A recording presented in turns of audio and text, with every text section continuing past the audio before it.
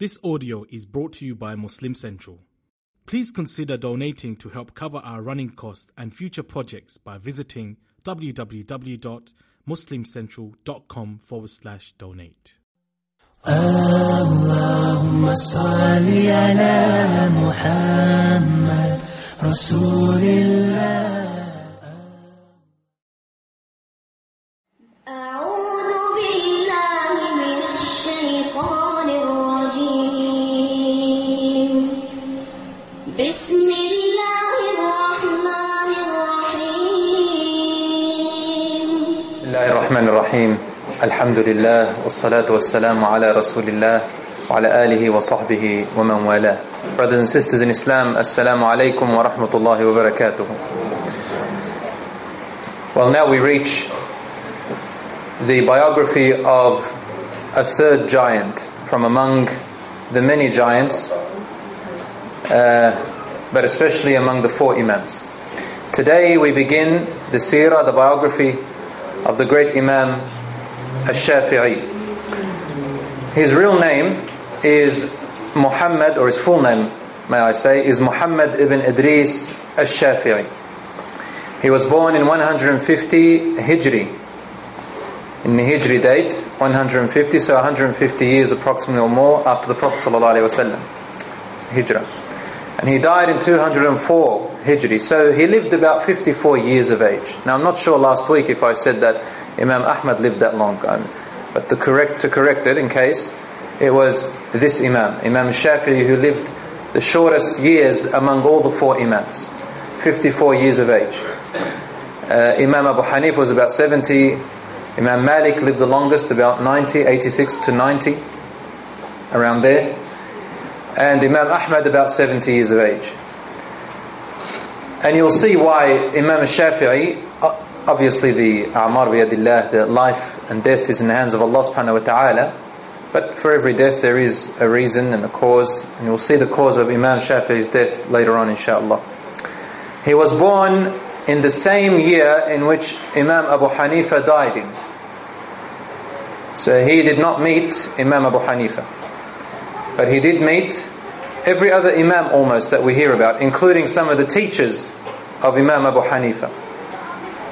Imam Ja'far al-Sadiq, which is a very familiar name, and we're going to mention something about him today because it is a name of controversy, but he was one of his teachers as well, along with the teachers of Imam Malik.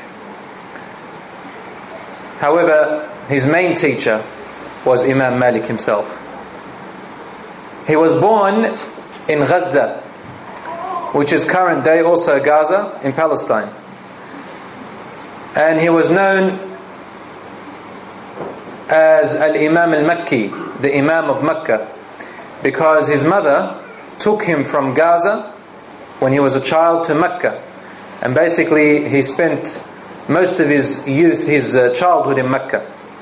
And he travelled a lot, a little bit different to the other Imams. He travelled extensively.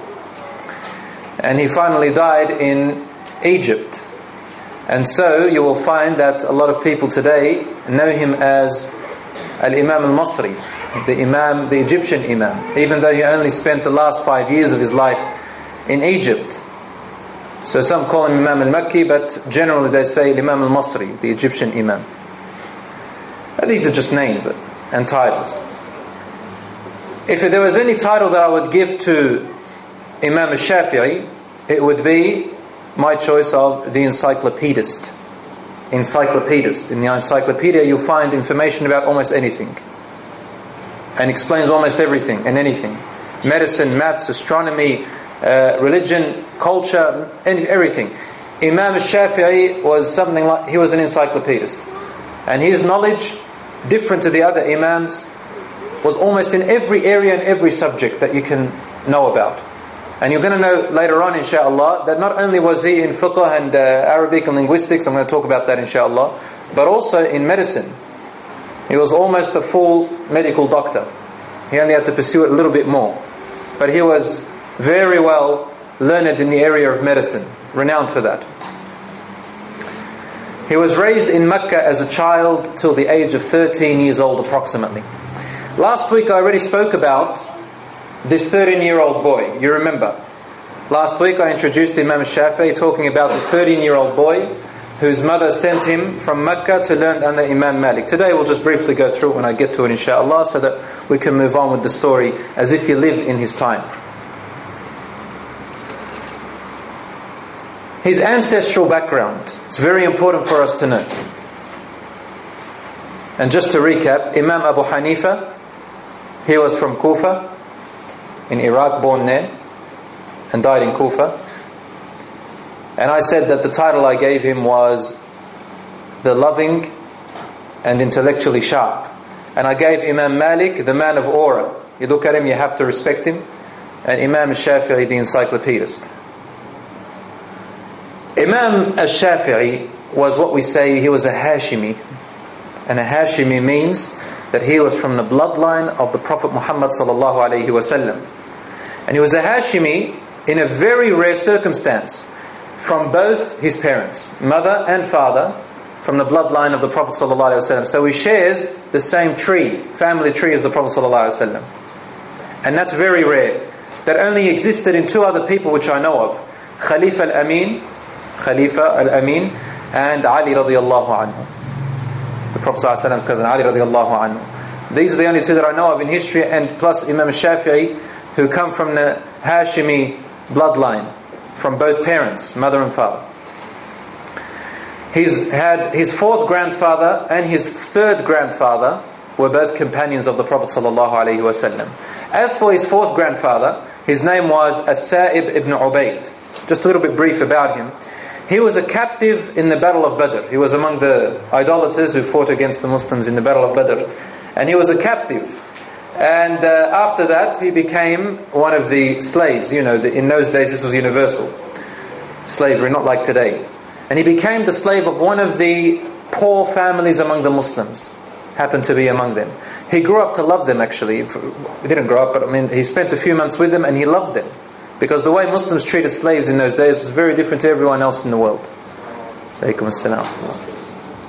They treated him well, they looked after him, and he actually felt sorry for him. His great-grandfather, his fourth grandfather, came from a noble and rich family. Islam entered his heart, but he didn't pronounce Islam, his fourth grandfather, until a ransom was paid to his masters. There was a ransom asked when he paid for his release. And when he was asked, why didn't you become a Muslim before the ransom was paid? He truly and honestly said, the Muslim family I was with, I loved them a lot and they treated me well, and they were a poor family. And I didn't want to announce my Islam until they received their ransom, in case I fear that they may not receive it because they needed it. So then he became a Muslim, and the Prophet ﷺ loved him a lot. And he called him a special name. He called him my brother, Akhi. So he called the fourth grandfather, as his brother. His third grandfather, Imam Shafi'i's third grandfather, his name was Ash-Shafi'. That's what he's known as, Ash-Shafi'. And hence the name Ash-Shafi'i. Shafi' named after his third grandfather, Shafi'. Shafi'i. That's how you say it in Arabic. You add a ya to the end to say that he belonged to that. And his third grandfather accepted Islam as a boy in front of the Prophet ﷺ himself. And he was a Qurayshi, Hashimi, as I said, from Quraysh, in the same tree as the Prophet ﷺ. Imam al-Shafi'i's father was a merchant, a trader, who traded in goods, and he died in Gaza. And then his father, he died in Gaza, but first his mother took him to Mecca, where he became learned, and he went back to Gaza and died there. The reason I'm mentioning it, you're going to know soon why I'm saying these details. As for Shafi'i, his mother, she was bint Abdullah ibn al-Hasan al-Muthanna ibn al-Hasan ibn Ali radiyallahu anhum ajma'een. She was the daughter of Abdullah, the daughter of al-Hasan al-Muthanna, who was the son of al-Hasan al-Muthanna, who was the son of al-Hasan radiyallahu anhu, the son of Ali radiyallahu anhu. So his mother, you can say, is the great-great-great-great-granddaughter of the Prophet Muhammad sallallahu alaihi wasallam. That's how close in lineage Imam Shafi'i was. And she was the descendant of Ali radiallahu anhu. She was also faqiha, a scholar of jurisprudence. So she was a alim, a scholar. So was his father, but his mother even more. Similar to Imam Malik, his mother was the inspiration as well for Imam Shaafi. And why am I explaining this background? Because later on it will give you a little understanding of Imam Shaafi's political view, coming from the lineage of the Prophet ﷺ, and the problems around him, and what people said about him, accused him of, because he belonged to his family. You know, this idea, when someone belongs to the family of the Prophet ﷺ, somehow we automatically turn them into some superior beings. Yes, being from the family of the Prophet ﷺ is something very noble and very honourable. But there were many who were from the family of the Prophet ﷺ in his time who were disbelievers, and they fought the Prophet ﷺ himself, like his uncle Abu Lahab. It doesn't mean that just because you're from his bloodline, it means that now we have to overpraise you. It means that you cannot accept charity from people. So that's one thing. But as Allah subhanahu wa ta'ala says, وَلَا تَزِرُ وَازِرَةٌ وِزْرَ أُخْرَى. No soul holds the burden of another soul. So whether you're from the bloodline of the Prophet ﷺ or not, does not mean now that automatically you deserve Jannah more than other people. But yes, if you're from his bloodline, you do carry something quite noble and honourable. But what matters in Islam is not the blood, but rather the taqwa, the piety. But we do respect Ahlul Bayt, the family of the Prophet ﷺ, the immediate family of the Prophet ﷺ. We're going to get back to that in a minute, inshallah, the believers among them. So Imam Shaafi, being from the family, and also a man of taqwa and knowledge, requires, all this coupled together, requires enormous respect and honour for this man, Imam Shaafi. His birth story, as we said last week, I want to add something to it. His birth story was similar to the birth story of Abdul Muttalib. Who's Abdul Muttalib? The grandfather of the Prophet ﷺ. And Abdul Muttalib's father, Hashim, he was a merchant, and he died in Gaza as well. The son of Abdul Muttalib, Hashim, he was a merchant as well, and he died in Gaza like the father of Imam Shafi'i. And his mother took him to Medina. And from Medina, his uncle Al-Muttalib took Hashim to Mecca. I don't know how much you know about this story by the Prophet ﷺ. And the people thought that Hashim was the servant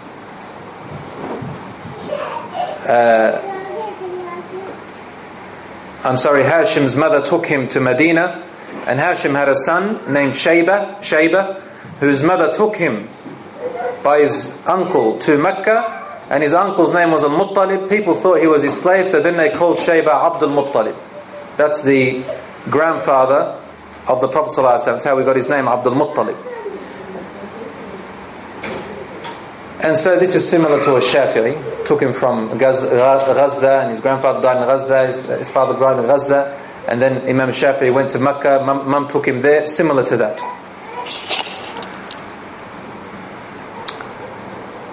As for his kid life, his teenager life, Imam Shafi'i loved sports. Any sports fanatics here? Imam Shafi'i was a sports person. He had a beautiful voice in the Quran, just like Imam Malik and Imam Abu Hanifa. They all had beautiful voices. Imam Shafi'i is such a beautiful voice in the Quran. The people of Mecca, when they used to hear him recite, everybody would stop what they're doing and go and listen. Or they'd listen to his voice from a distance, because his voice was beautiful in the Quran. We're going to come to that in a minute, inshallah. He loved archery.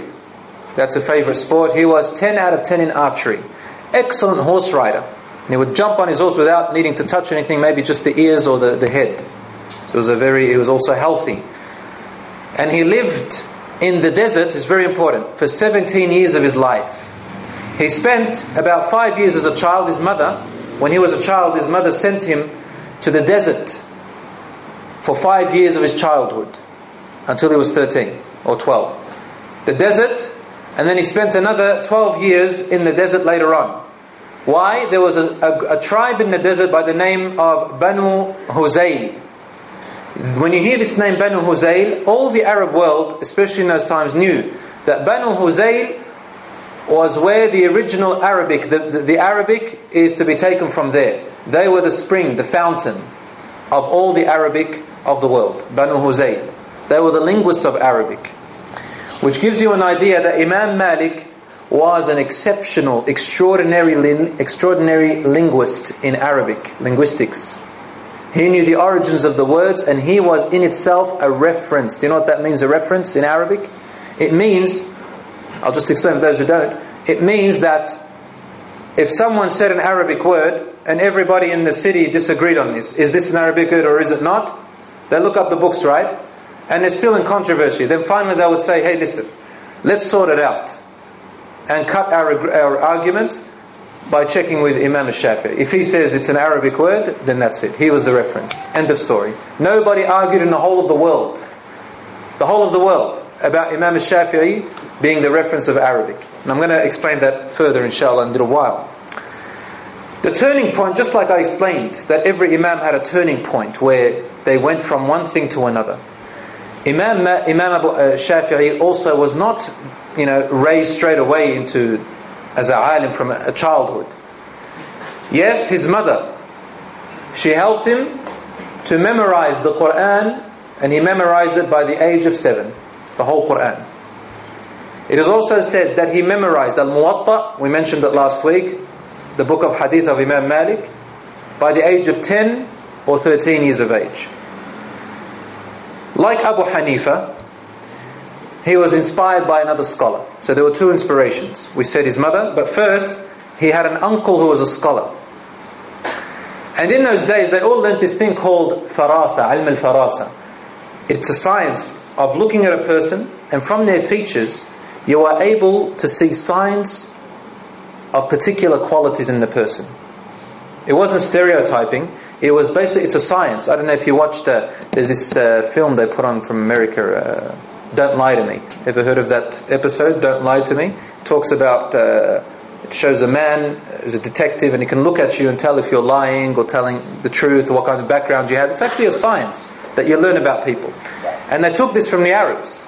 And they had this ilm al-farasa. So his uncle looked at it, his nephew, and at the age of about 10 or 11, he says to him, son, I see brilliance and intelligence in you. Imam Shaafi was an orphan at that time. His father died in Gaza, as we said. So his uncle said to him, I see brilliance and intelligence in you. Again, I mentioned this again. When you look at a child, your children or another child, it's very important what you say to them about their qualities. If you say to him, for example, I can see that you're going to memorize the Quran one day. The child puts it in their head. And as I said, I had a colleague of mine, I asked him, why did you go into the field of becoming an imam, a sheikh? And he said, when I was a child, they always called me sheikh. It has an effect, psychological effect on children. We don't all have to become sheikhs. In the Quran, Allah subhanahu wa ta'ala tells us that there are knowledge of different types of people. If Allah wanted, He can make you all ulama. But we need in all areas, insha'Allah. Just monitor your children, see what interest they have, so long as it's halal, be comfortable and help them in that area, insha'Allah. His second inspiration was his mother. She sent him, as I said, to the deserts for 5 years, like the Prophet Muhammad sallallahu alaihi wasallam. His mother Amina also sent him to the deserts for about 5 years or so, and he spent his childhood there, more than that, to learn how to talk and communicate. Brothers and sisters, it is very important for a Muslim to learn how to communicate. Communication is an art and a skill that if you haven't done some form of communication, go and even study it if you can. Even me, I'd say, just to make you feel better, I need a lot in the area of communication. It's a whole science and art. It's not just a matter of how to talk, but also to communicate effectively. And the Musa alayhi salam, when Allah subhanahu wa ta'ala told him to go to Fir'aun, tyrant leader, what did Musa alayhi salam say? He said, please send with me Harun. Huwa afsahu minni lisanan. He has better eloquence in his tongue. He's able to communicate better than I can. It is said that Musa alayhi salam had a lisp and he wasn't confident, so Allah sent his brother Harun, made him a prophet because he was a better communicator, speaker. As the poet says, لسان الفتى نصف ونصف فؤاده فلم تبقى إلا صورة اللحم والدم. A young man, what is he other than a tongue which makes half of him, and his heart makes the other half. Everything else is nothing but the form or the features of meat and blood. You're nothing but meat and blood. What makes you is what comes out of your mouth and what's in your heart. Isn't that right? Doesn't matter about your features, what you look like. What comes out of your mouth and what is in your heart, this is what really matters. The heart and the tongue make everything about you. And that's why you find ulama who didn't have, attractive features at all. But what came out of their tongue and from their heart, if you were to turn it into a feature, it will shine beyond the sun, beyond the horizon, in beauty. As for Imam Shafi'i's gift, he had a gift of memory. Now all the ulama had this gift, but Imam Shafi'i, he was the pinnacle of this. He stood out in memory. As I said, he memorized the Quran at 7. He was a poet at 10, a reference poet at 10. It's not easy to become an Arabic poet. Forget about Shakespeare and the likes. When you learn Arabic poetry, it really goes deep. And as I said, he memorized the Muwatta at 10 or 13 years of age, with all the chain of narrators and the sayings of the companions and so on and so forth, word by word, letter by letter. He read the Quran every single day of his life. It is said that he read the whole Quran every day. And it's not an exaggeration. Allahu A'lam, maybe the time in those days, in that first 300 years after the Prophet ﷺ, there was barakah in the time, some scholars say. And there is a little story to show you how much he memorized, mashallah, had a photographic memory beyond imagination. So much so, one of his teachers was named Waqi'. And there's this nice story about him. As Imam Shaafi, when he was with his teacher Waqi', teaching him, he used to go and write, and I'll explain how he wrote. He'd look at a page where he has written on, and he'd need to cover the other pages. And when I say pages, I don't mean paper. He never wrote on paper. I'll explain to you in a minute what they did write on. So if he had a piece of bark and another piece of bark, he'd have to cover the other piece of bark as he's reading. Because all he needed to do was read a whole page once, and he memorized every word. If he read a line from one page and a line from the other, then his memory was so good that he would mix the two lines. So he had to read page by page. If he read 2 lines from different pages, he'd mix them in his memory. And one time he says, as I said, he was a great poet. One time he was reading from one page, and then suddenly he looked up, and his eyesight double caught a little bit of the lower leg of a woman walking by. It was revealed as she was walking, he saw the lower part of her shins. His eyes stood there for a few seconds, then he looked away. Obviously a human being, he said astaghfirullah. A mu'min doesn't get affected by it.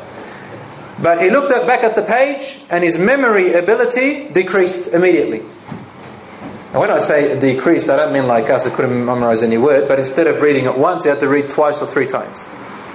He says, I was stunned. It's the first time this has happened to me. So he wrote a poem. He says, فَشَكَوْتُ إِلَى وَكِيعٍ سُوءَ حِفْظِي فأرشدني إلى ترك المعاصي وقال إن العلم نور ونور الله لا يهدى لعاصي. There are 2 different versions of this poem. He says, I complained to my teacher Waqi' my lack of memorization, and my teacher guided me to abstain from sins, and he said to me, knowledge of deen is from Allah. Knowledge is nur, it's light from Allah. And the light of Allah can never be gifted to those who are consistent sinners. So if you find yourself lacking in memory, one of the reasons could be medical, or a lot of stress, or worries, and the other reason could be lots of sins. This is one little interesting story. As for his writing material, when we talk about these scholars writing, you don't think about pages of paper like this. It's very rare, and it was very expensive in those days. So what did they write on? Imam Shaafi struggled in writing on piece of material. He'd have things like palm tree leaves, animal skin, camel bones, rocks, anything they could get their hands on, piece of material, anything they could get their hands on, and ink and feather. This is how they wrote. Sometimes he would carve things just to remember them. Not like us today, and subhanAllah how much useless information we write on this, not the Quran, paper, on the internet. We use up all the trees.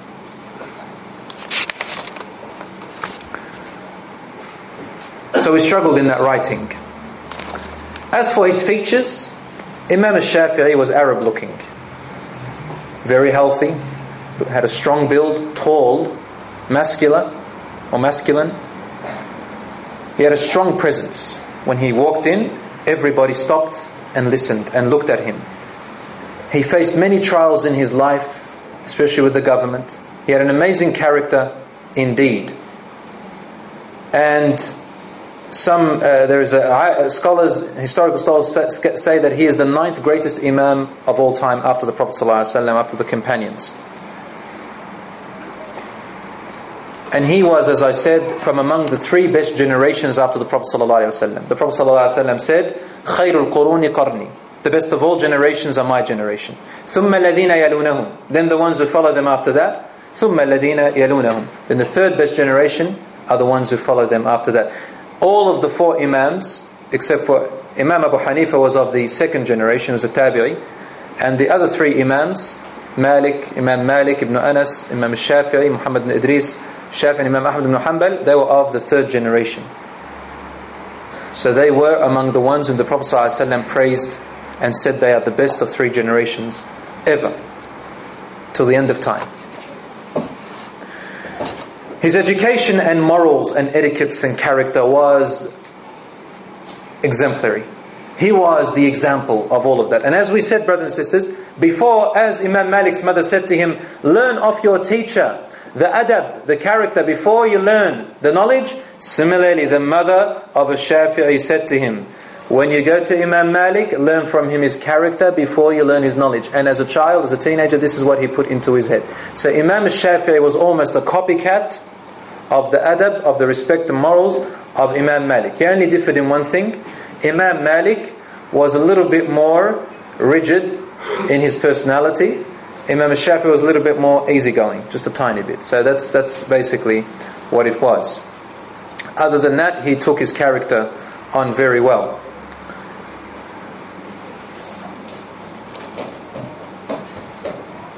Imam Shaafi'i also was very humble. He accepted any advice from anybody. As soon as you gave him advice, if it had evidence and dalil, he'd listen to you until you finished. There is a story about one of his students, and this is an example of why we should not be blind followers. Parrots. Ever heard of parrot students? We are not parrots. The only one we take from is the fountain of Prophet Muhammad ﷺ in the Quran. Our scholars explain it for us further, but they are not prophets where we blind follow them. They make errors. But obviously, within our capacity, and there are other ulama who find errors in their work, and we can take from their knowledge, insha'Allah. There was a story about one time when he was in one of the lessons after he became a alim, and a person came up to him, one of his students, and asked, Ya Imam, in my wudu, should I clean between my toes? Is this part of wudu? He said, no, there is no need to do so. Just wash your feet. One of his students, and I forgot his name now, but maybe inshallah next week I can remember, look him up. He said, I waited until all the people left. And the students learned the adab, the character of their teacher first. This is the character of Imam Shaafi himself. So one of his favorite students says, I waited until they left, and I came to my Imam and said to him, narrated by so-and-so, from so-and-so, he gave him the chain of narration, that he saw the Prophet the companion saw the Prophet ﷺ wash between the toes in his wudu with his small finger, the pinky finger. Imam Shaafi looked at it, and obviously he is a scholar of hadith. He says, هذا حديث حسن. This is a good hadith. Its chain of narration is good. At that level. The student says, after that, whenever someone asked him about it, I heard Imam Shaafi say to him, yes, clean between your teeth, between your toes.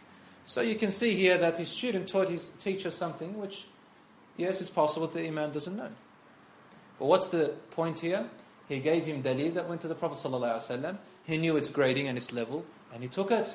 And this was the moral, the motto of all the Imams. From Imam Abu Hanifa to Imam Malik, to Imam Shaafi to Ahmad ibn Hanbal, Imam al-Awza'i, Imam Ja'far al-Sadiq, Imam al-Layth ibn Sa'd, all these Imams that you hear of, they were all in the same way. They were all similar. They were all had this similarity, and they all respected each other. And they all accepted differences of opinions, but they rejected division. They all learned from each other, and this is how they addressed each other, subhanAllah. The most important thing they all said is, إِذَا صَحَّ الْحَدِيث فَهُوَ مَذْهَبِي. If the hadith is correct, and it goes against my view, then throw mine against the wall. It is my madhab. This is my school of thought. This is all we're trying to do here. This is our work. And we know the hadith of the Prophet ﷺ, that if the alim makes a mistake, he gets one reward. But if he got the right opinion, then he gets double the reward. So it's still reward in both ways. So even if you follow the alim whom you trust, and you know is qualified, and other ulama have recommended him, then, or her, then you can follow them, even if what you have is an error. But once it is clarified in some way or another, Allah subhanahu wa ta'ala guides you to clarity, which in your mind and in your heart, you know it's much more clear from other ulama, then you accept it, and you don't have to leave the other madhab. There's nothing wrong with following a school of thought. Someone asked me this last time. There's nothing wrong with following one. It's okay, inshallah, they're all great ulama. It's like taking an alim today as your teacher and following him. It's okay. But blind following is the problem. This is what I said. This came from the Middle Ages, where this blind following happened. And Imam Malik's madhab went to Spain and North Africa, and this happened as well, where his students, they started to overpraise Imam Malik to the point where, wallahi, to the point where they said to them, Ar-Rasul sallallahu alaihi wasallam said, and then they would say, but Imam Malik said. Wallahi, this was how it was. And Imam Malik is innocent from all of this. He went to the extremes, Imam Malik, when he knew about this. He knew about this was happening in his time.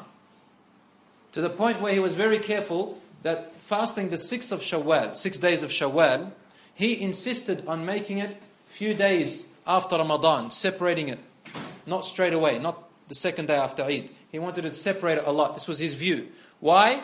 He was fearing that people will turn it into a bid'ah, into an innovation where Ramadan becomes 36 days. So he was very careful of innovations. And Imam al-Shafi'i did something remarkable. He actually wrote a book pointing out the errors of his teacher, his master, Imam Malik, after his death. And Imam Malik, if he was alive and saw that book, he would praise it. Because if you say he wouldn't, then you are saying something bad about Imam Malik, that he only followed his own opinion. But out of ilm, and this is how he taught his students, Imam Malik, and Imam al-Shafi'i was his favorite.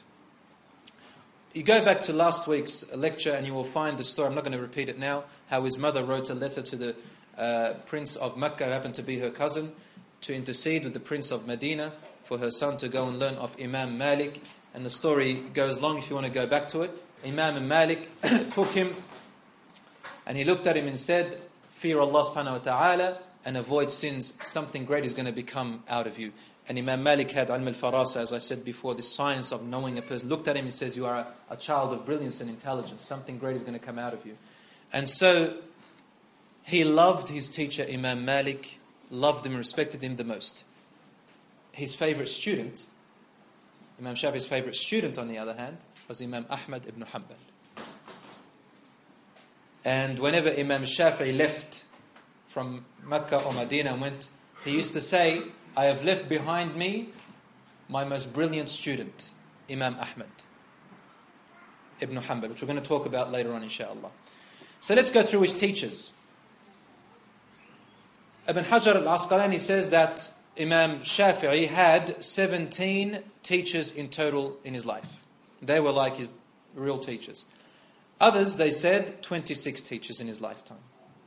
However, his direct teachers, and I'll mention a few, number one on the top was Imam Malik.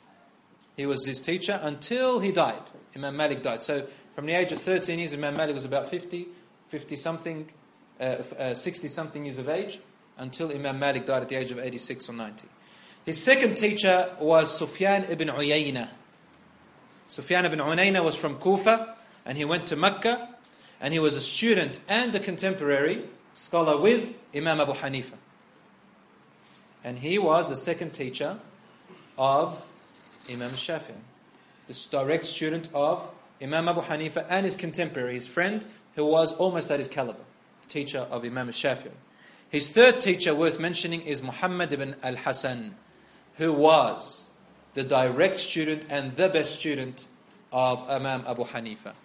And Muhammad ibn al-Hasan al-Shaybani, he became the chief judge in Iraq, in Baghdad later on, at the time of Khalifa Harun al-Rashid. So you can see here a collaboration between these great Imams from other Imams. And what kills me is that today this division, when you find a person and they say, they're the Hanafi people, they're the Shafi'is. This never existed at that time, say Hanafi, Shafi'i. It actually did not exist. And as I mentioned before, it came a time later on in the Middle Ages where around the Kaaba there were 4 Imams with 4 Jama'as of different madhabs. Actually there were probably 5. The Awza'i, I think it was Awza'i or another one, Ja'fari. Allahu A'lam. As for his indirect teachers, I'll mention just a couple. They were Imam al-Awza'i. Imam al-Awza'i had a madhab as well. However, his madhab didn't last long. It didn't last for about 2 years. And he had a problem with his students. His students were disobedient. They weren't very good students in Egypt. Tells you a lot about the Egyptians, maybe? No, I'm not stereotyping, brothers. Please don't make a revolution against me now. Egyptians, so these students happened to be one of those who were, happened to be, subhanAllah, not very polite students.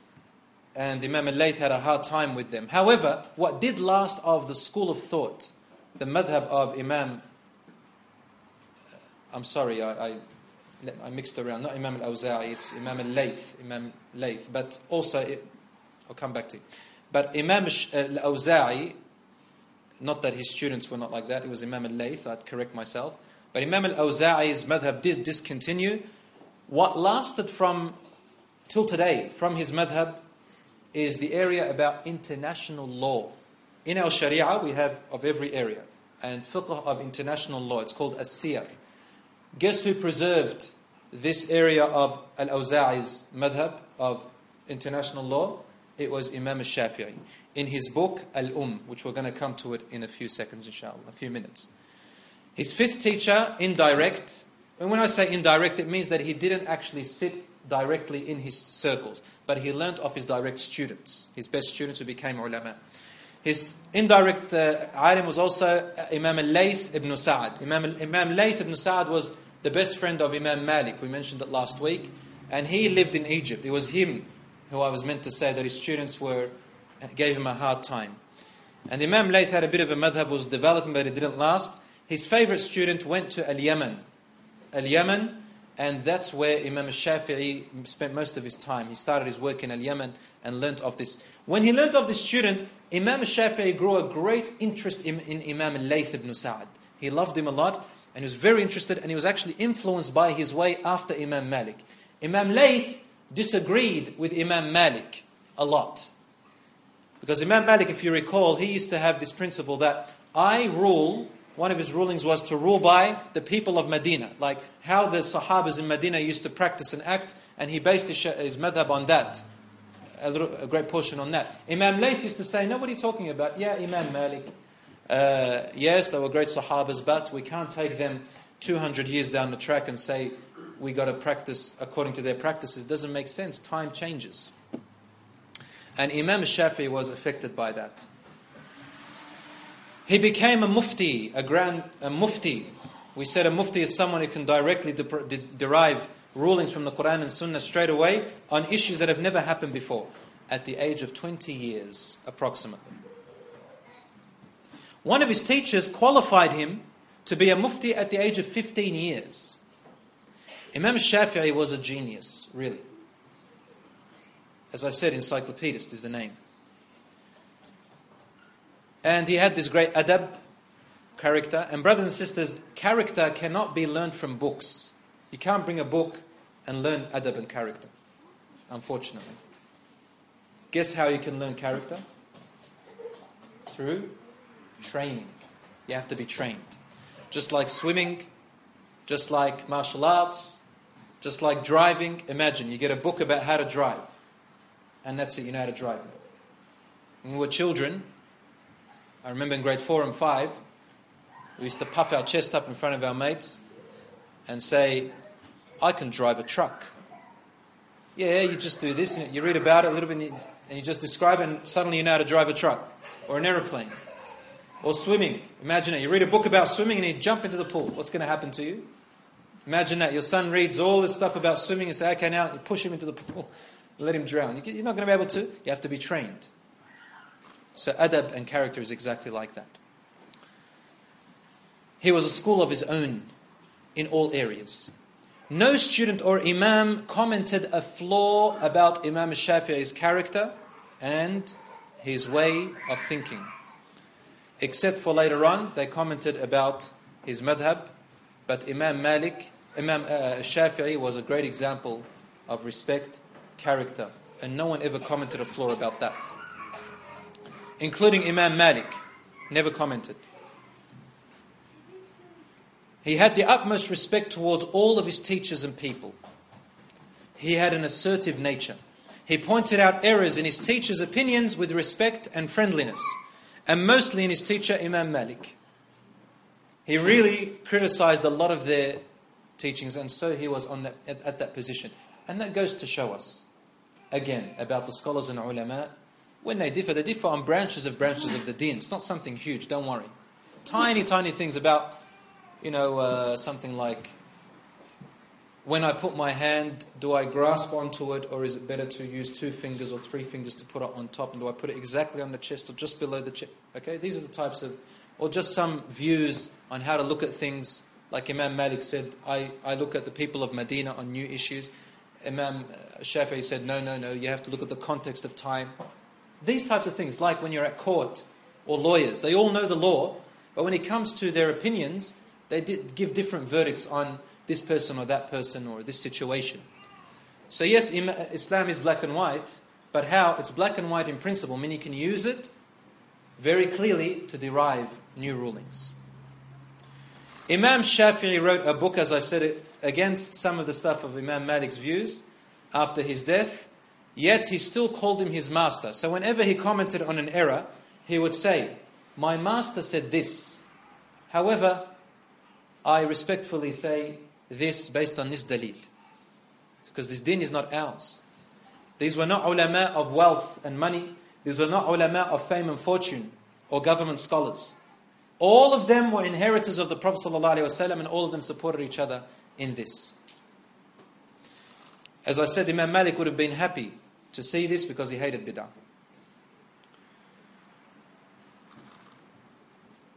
Imam Ahmad ibn Hanbal was the student of Imam Shaafi'i. Imam Shaafi'i was the student of Imam Malik.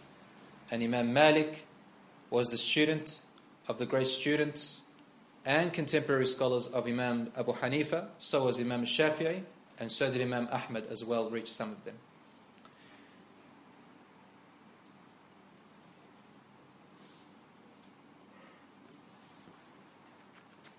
Imam Shaafi'i says, everyone I debated with, I saw at one instance or another a sign of discomfort. Because mashallah, he was really good in his arguments. When I say argument, I'm not talking about the type of arguments we go through. With desires and just, I want to be the best, I want to know the... No. These arguments were, this is how they used to be. If I debated with someone, all these Imams say, if I debated with someone, in my heart I'm wishing that the other person is correct and I am wrong. But they had a commitment to honesty as well. So I'm debating with you, but I'm wishing in my heart my brother would be correct. I don't want to embarrass him. But I also have a commitment to honesty. So we can't, we have to bring a balance. And that's how it is. This day and age, we debate and argue with no commitment to honesty.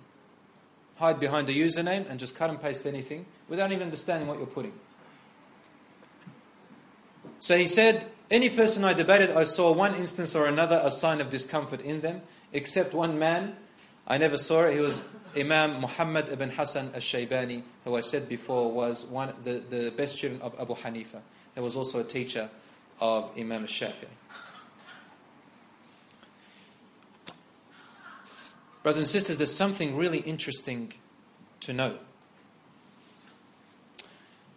Imam Ahmad ibn Hanbal considered Imam Shaafi'i as what we call mujaddid. He said, Imam al-Shafi'i Mujaddid al-Mi'atu Thaniya. He is the reformer of the second 100 years. There's a hadith of the Prophet ﷺ which is sahih. He said every 100 years, every century, Allah subhanahu wa ta'ala brings about someone to reform this deen, to take the people back to the original teachings of the Prophet ﷺ. People go lost, Allah sends. So instead of sending a prophet, He sends a alim that brings these people back. And the scholars agree that the first mujaddid after the Prophet ﷺ in the first century was none other than the Khalifa Umar ibn Abdul Aziz radiyallahu anhu. We say the fifth Khalifa. The second mujaddid, in the view of many scholars, including Imam Ahmad ibn Hanbal, it was Imam al-Shafi'i. It was mujaddid, the reformer.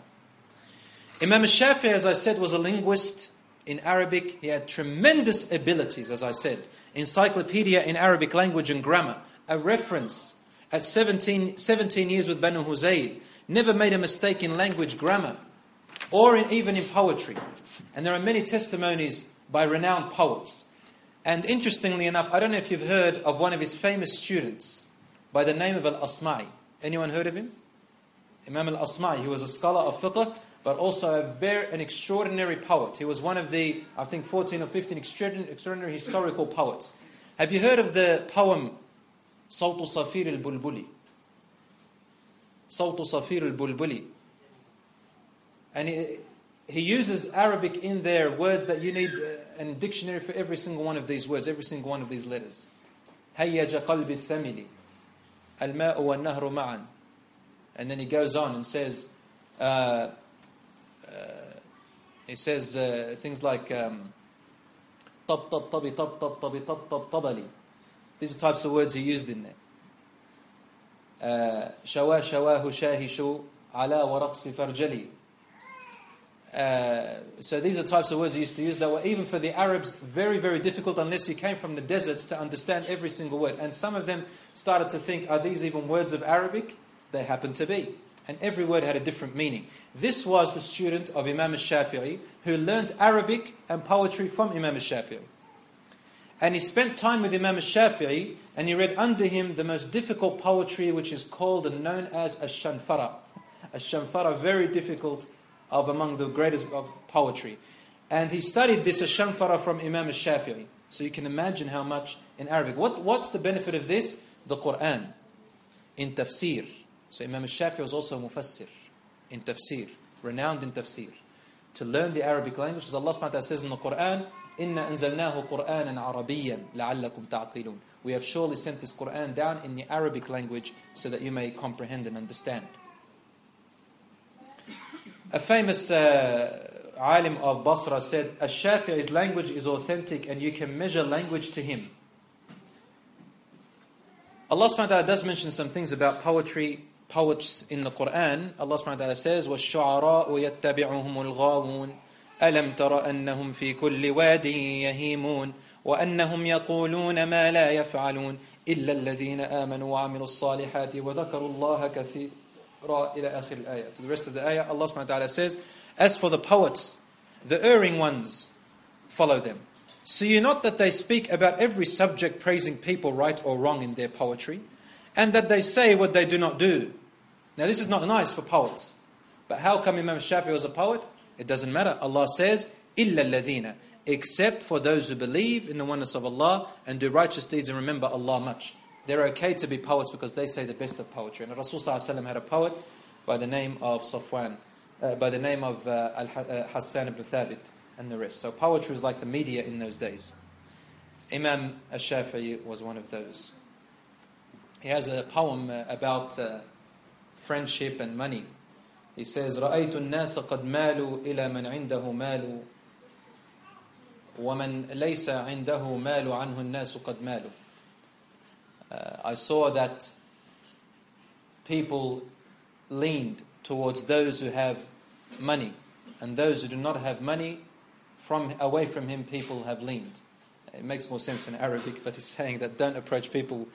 People love people who are wealthy and so on. Now, Imam al-Shafi'i was the first to document his own madhab with his own hand. The other Imams, their students documented. He was the first to document it.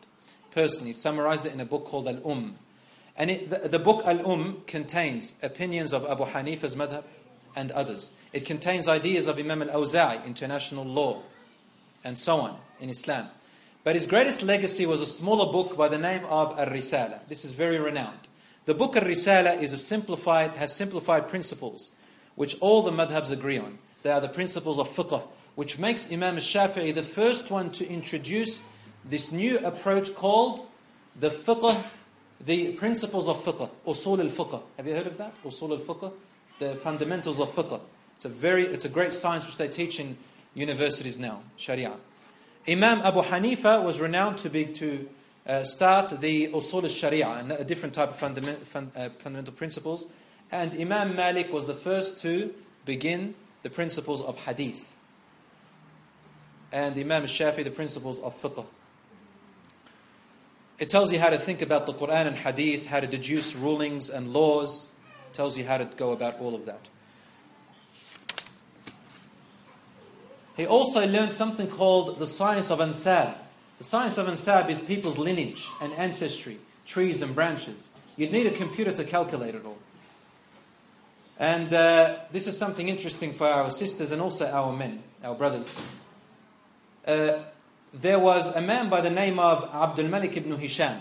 He's very well known, this scholar, very well known about lineages and where people came from. And you needed this to know the narrators of hadith, to know where they came from and their background and everything, to know whether the hadith is authentic or not.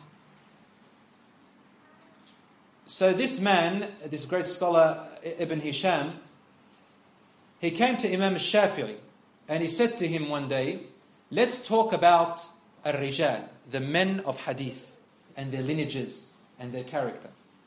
Imam al-Shafi'i looked at him and said, no. That's something common. Everybody knows about men of hadith. Let's sit down and talk about, instead of ilm al-Rijal, let's talk about ilm al-Nisa. Let's talk about the knowledge and lineage of the women of the narrators of hadith. See, people they forget about that. That many of our hadiths came from narrators who were women, who were great scholars of our time.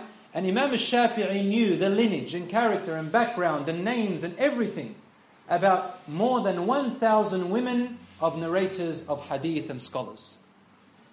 Their lineage, their character, their biography, etc., etc. And Ibn Hisham was taken aback. He said, Ilm al-Nisa, the lineage and knowledge of the narrators of hadith among the women. He said, that's something I haven't really discussed with anyone yet. And so it encouraged them to learn more about Ilm al-Nisa. There's a poem from Imam Shaafi who says, دَعْ عَنْكَ أَسْبَابُ الرِّجَالِ وَخُذْ بِنَا أَسْبَابُ النِّسَاءِ. Let's not talk about the ansab al-rijal, the lineage of men. Let's talk about the lineage of women, of narrators of hadith. And this is the beauty and the miracle that the Prophet Muhammad ﷺ left for us, that there are scholars among the men and the women. And I don't believe that there is a civilization or religion other than Islam that held this very to the detail about women who were scholars of Islam, narrators of hadith, to detail, like what Islam, history of Islam held them to be and honored them and put them right up there. So when we say Shaykh, we always say Shaykh, Imam, we think of men, but we forget to think of women. How much time do I have left? Can anyone tell me? Jalal? Just we'll see. We'll keep going just for a little bit. There's an area which I need a bit of time to go into, and it's about the trials and tribulations that Imam al-Shafi'i went through. I'll begin it, inshaAllah, and we'll see what we can get up to. Every Imam, among the 4 Imams and others, as I said last week, had to face a clash with the government or a clash with the people. Because all of them were courageous. And as I said, they weren't government scholars. They weren't scholars of desire, scholars of wealth. They were scholars who knew that they were inheriting the legacy of the Prophet Muhammad ﷺ with sincerity. There are many people of learned information, but not many who are real scholars or ulama. As Allah says, إِنَّمَا يَخْشَى اللَّهَ مِنْ عِبَادِهِ الْعُلَمَاءِ. Verily the ones who really and truly fear Allah are the scholars. So the scholars without fear of Allah, without consciousness, without sincerity are not scholars at all. And as we said, there are people who are criminals and very knowledgeable in hacking and so on. They're knowledgeable, they're scholars in that area, but they are not ulama. And so on and so forth. In the time of Imam Shaafi, something began to develop called Ahlul Ra'i and Ahlul Hadith. Has anyone heard something like this before? I'm going to get a bit technical, but you need to know this and you'll come across it later on, inshaAllah, as you get into the deen. Ahlul Ra'i and Ahlul Hadith. The people of opinions and the people of Hadith. Now, by looking at it, you'd think, people of opinion, what's that? Chuck them aside. We want the people of Hadith. But no. That's not what it means. Not people of opinion like what West teaches in philosophy, meaning my opinion and... No. When we talk about people of Ra'i, it meant that these were people who deduced new views about current situations based on dalil, based on the Quran and Sunnah in all its ways. People of Hadith were more literalists. They were more literal. Okay? So for example, if you say Rasul Sallallahu Alaihi Wasallam used the miswak, they'd come up to you and say, you should never ever use toothpaste and toothbrush. Always the miswak, regardless, and die on that. Or the Prophet Sallallahu Alaihi Wasallam ate on the floor, you should always eat on the floor and allowed to eat on the table. Okay, literalists in that sense. And they don't, Ahlul Hadith had a bit of a problem where they could not, or they didn't differentiate.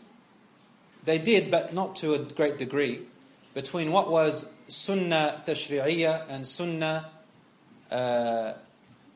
Tashri'iyya and Sunnah Ghayr Tashri'iyya. The Sunnahs of the Prophet ﷺ, which were part of the Sharia, came from Allah, and the Sunnahs of the Prophet ﷺ, which were his personal likings. Rasul ﷺ had a personal liking of how he combed his hair. He liked pumpkin soup. He didn't like lizard meat. But Khalid ibn Walid ate lizard meat in front of the Prophet ﷺ, and the Prophet just looked at it with a bit of undesire, but Khalid ibn Walid kept eating. And we can't say that Khalid ibn Walid didn't follow the Sunnah of the Prophet ﷺ, but he understood the difference between what's Sunnah, that's not part of Sharia, and it's Prophet ﷺ's personal likings, and what is not. As for Ahlul Ra'i, the opinions, they based it on dalil. They were a bit more open-minded in the sense that they looked at views a little bit more, with a bit more flexibility, but always based on dalil, and they were both great scholars. Now what happened was, these Ahlul Ra'i, people of opinions, they based it on analogy, comparison, deduction, and they lived in Iraq mostly. Ahlul Hadith, their priority was to find the text and follow the text, literally, and they were mostly people of Hijaz. Hijaz meaning Medina, Mecca, those areas. Even till today, this is basically almost how it is. Both of them did not violate text, but one was more strict and literal than the other. What was the position of Imam Shaafi? He was sort of half-half, somewhere in between, a bit of a balanced approach. Not too much this way, not too much that way. But he also never violated hadith either. His statement was, all of us men of opinions can be disproved except for the owner of this grave. When he was doing his hajj, he looked at the grave of the Prophet ﷺ and he said, all of our opinions and views can be rejected and disproven except for the owner of this grave. And he pointed to the grave of Muhammad ﷺ. So then again I remind everybody, be aware of something called at-ta'assub al-madhabi, the strict blind following, zealous, extremism in the way you follow the schools of thought. Where if I see that you are a Hanbali, as we say, Hanbali, follow the madhab of Ahmad bin Hanbal, and you don't consider that breaking your wudu is a little bit of blood, and I see that blood came out of you a little bit, and you pray, and I'm a Hanafi, follow the madhab of Imam Abu Hanifa, and I will refuse to pray behind you because in my opinion, your prayer is not accepted. This, la yajuz, this is not allowed in the Sharia. And since these scholars learnt off each other, I'm sure that they prayed behind each other, for none of them ever discredited each other in any way, but they all said respect one another, and this is their view and my view, based on this dalil and that dalil. I don't want to go too much, maybe inshallah we'll finish it with this actually. I'll just give you a little example before going into the trials and tribulations of Imam Shaafi. We'll finish it with this. I'll give you an example of many examples for you to walk away with When it comes to scholars of great caliber and great daleel, and all of them have their daleel, all of them have their evidence and proof, and we are at this caliber, what do you do? With what Allah subhanahu wa ta'ala has given you of knowledge and ability to understand, and the ulama, you follow as much as you can. Follow the daleel, investigate. Don't just refuse something without investigating, or accept something without investigating. Or actually, maybe better to not practice something until you've investigated it. It's better to follow what you are certain about. These are all branches of the Sharia. These are things which are very minute, insignificant, which we shouldn't really argue about at all. Move your finger, don't move your finger. I won't stand in your presence. If you do that, you put your hand on your belly, the other one puts it on his chest. These are fanatics, they're not, and we give each other names. This is division. I'll finish with this, that when all the daleel is there, and you've tried your best, and you fear Allah subhanahu wa ta'ala, and everything that's available is there for you, until Allah gives you more knowledge, until Allah, and the Imam that you follow, the Shaykh that you take your advice from is trustworthy, and you can see in their character trustworthiness. That's the most important thing. You don't want a shifty person, he's not an alim. When a person who sticks to his word and knows what they're saying, they've got good character, not just on paper, but also in their character, then I say to you the example of when Rasul sallallahu alaihi wasallam in the battle of the Khandaq, the trenches, when Bani Qurayza, the Jewish neighbors, they double-crossed and almost caused the death of the whole tribe, of the whole Muslims of Medina. Rasul sallallahu alaihi wasallam, the battle, that little siege ended, and the Prophet sallallahu alaihi wasallam said, "Why are you taking off your armor? The war has not, the battle has not ended. Wallahi la nusalli al-asra illa fi Bani Qurayza, or fi Qurayza. We will not pray Asr except at the city of Bani Qurayza." It was almost Asr time. He said, "We'll only pray it there." So some group went ahead and other groups went behind. The group that went behind was delayed. They were on their way, and the sun was about to set. So it's almost Maghrib. So a group said, "Listen, we'll take the Prophet ﷺ literally. We will not pray the Asr except there, even if Maghrib time comes."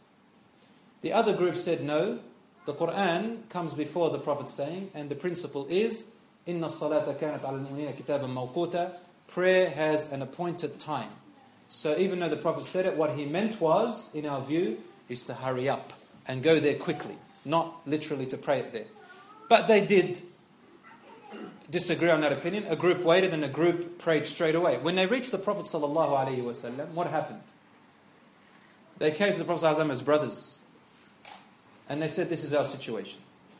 Remarkably, Rasul ﷺ did not say who was right and who was wrong. He used the following statement: "You both asabtum." You both reached the target. At the end of the day, when it comes to this situation, it's not about right or wrong. In these situations, you tried your best. The point is to fear Allah as much as you can. Allah says, فَاتَّقُوا اللَّهَ مَا اسْتَطَعْتُمْ. Fear your Lord as much as you can within your ability. But one of them was right, the other one of them was more right than the other, still. But they both received the reward because they tried with their daleel. They tried with their sincerity. They tried with their fear of Allah subhanahu wa ta'ala, and their whims and desires didn't take over, nor did their tribalism or anything like that. And it kept them as brothers. They only disagreed, but they did not divide. And lastly, I mentioned, remember Abu Bakr and Umar radiallahu anhuma? They always, most often they disagreed on minute views, which didn't really affect the unity or disunity of the ummah. And Rasul sallallahu alaihi wasallam used to say, if you ever agree on something, then don't even consult me, it has to be right. Because he knew their character. Don't even consult me, it has to be right. So even his great sahabas differed in views on very minute issues. But at the end of the day, our salat is our salat, our fasting is our fasting, our hajj, our zakat is our zakat, our monotheism is our monotheism, alhamdulillah. All of these principles which makes you enter Jannah and keep you away from hellfire are still there, alhamdulillah. Division in the deen is a fitna. And that's why Rasul sallallahu alaihi wasallam told us in a sahih hadith that one of the major sins is al-jadal, especially fi deen, especially in the religion, argumentation in the deen, meaning argumentation based on whims and desires. This is one of the major sins. because you are representing Allah's deen, and His deen is not yours or mine to play with. So better to be quiet than to give a verdict which will earn your place in hellfire.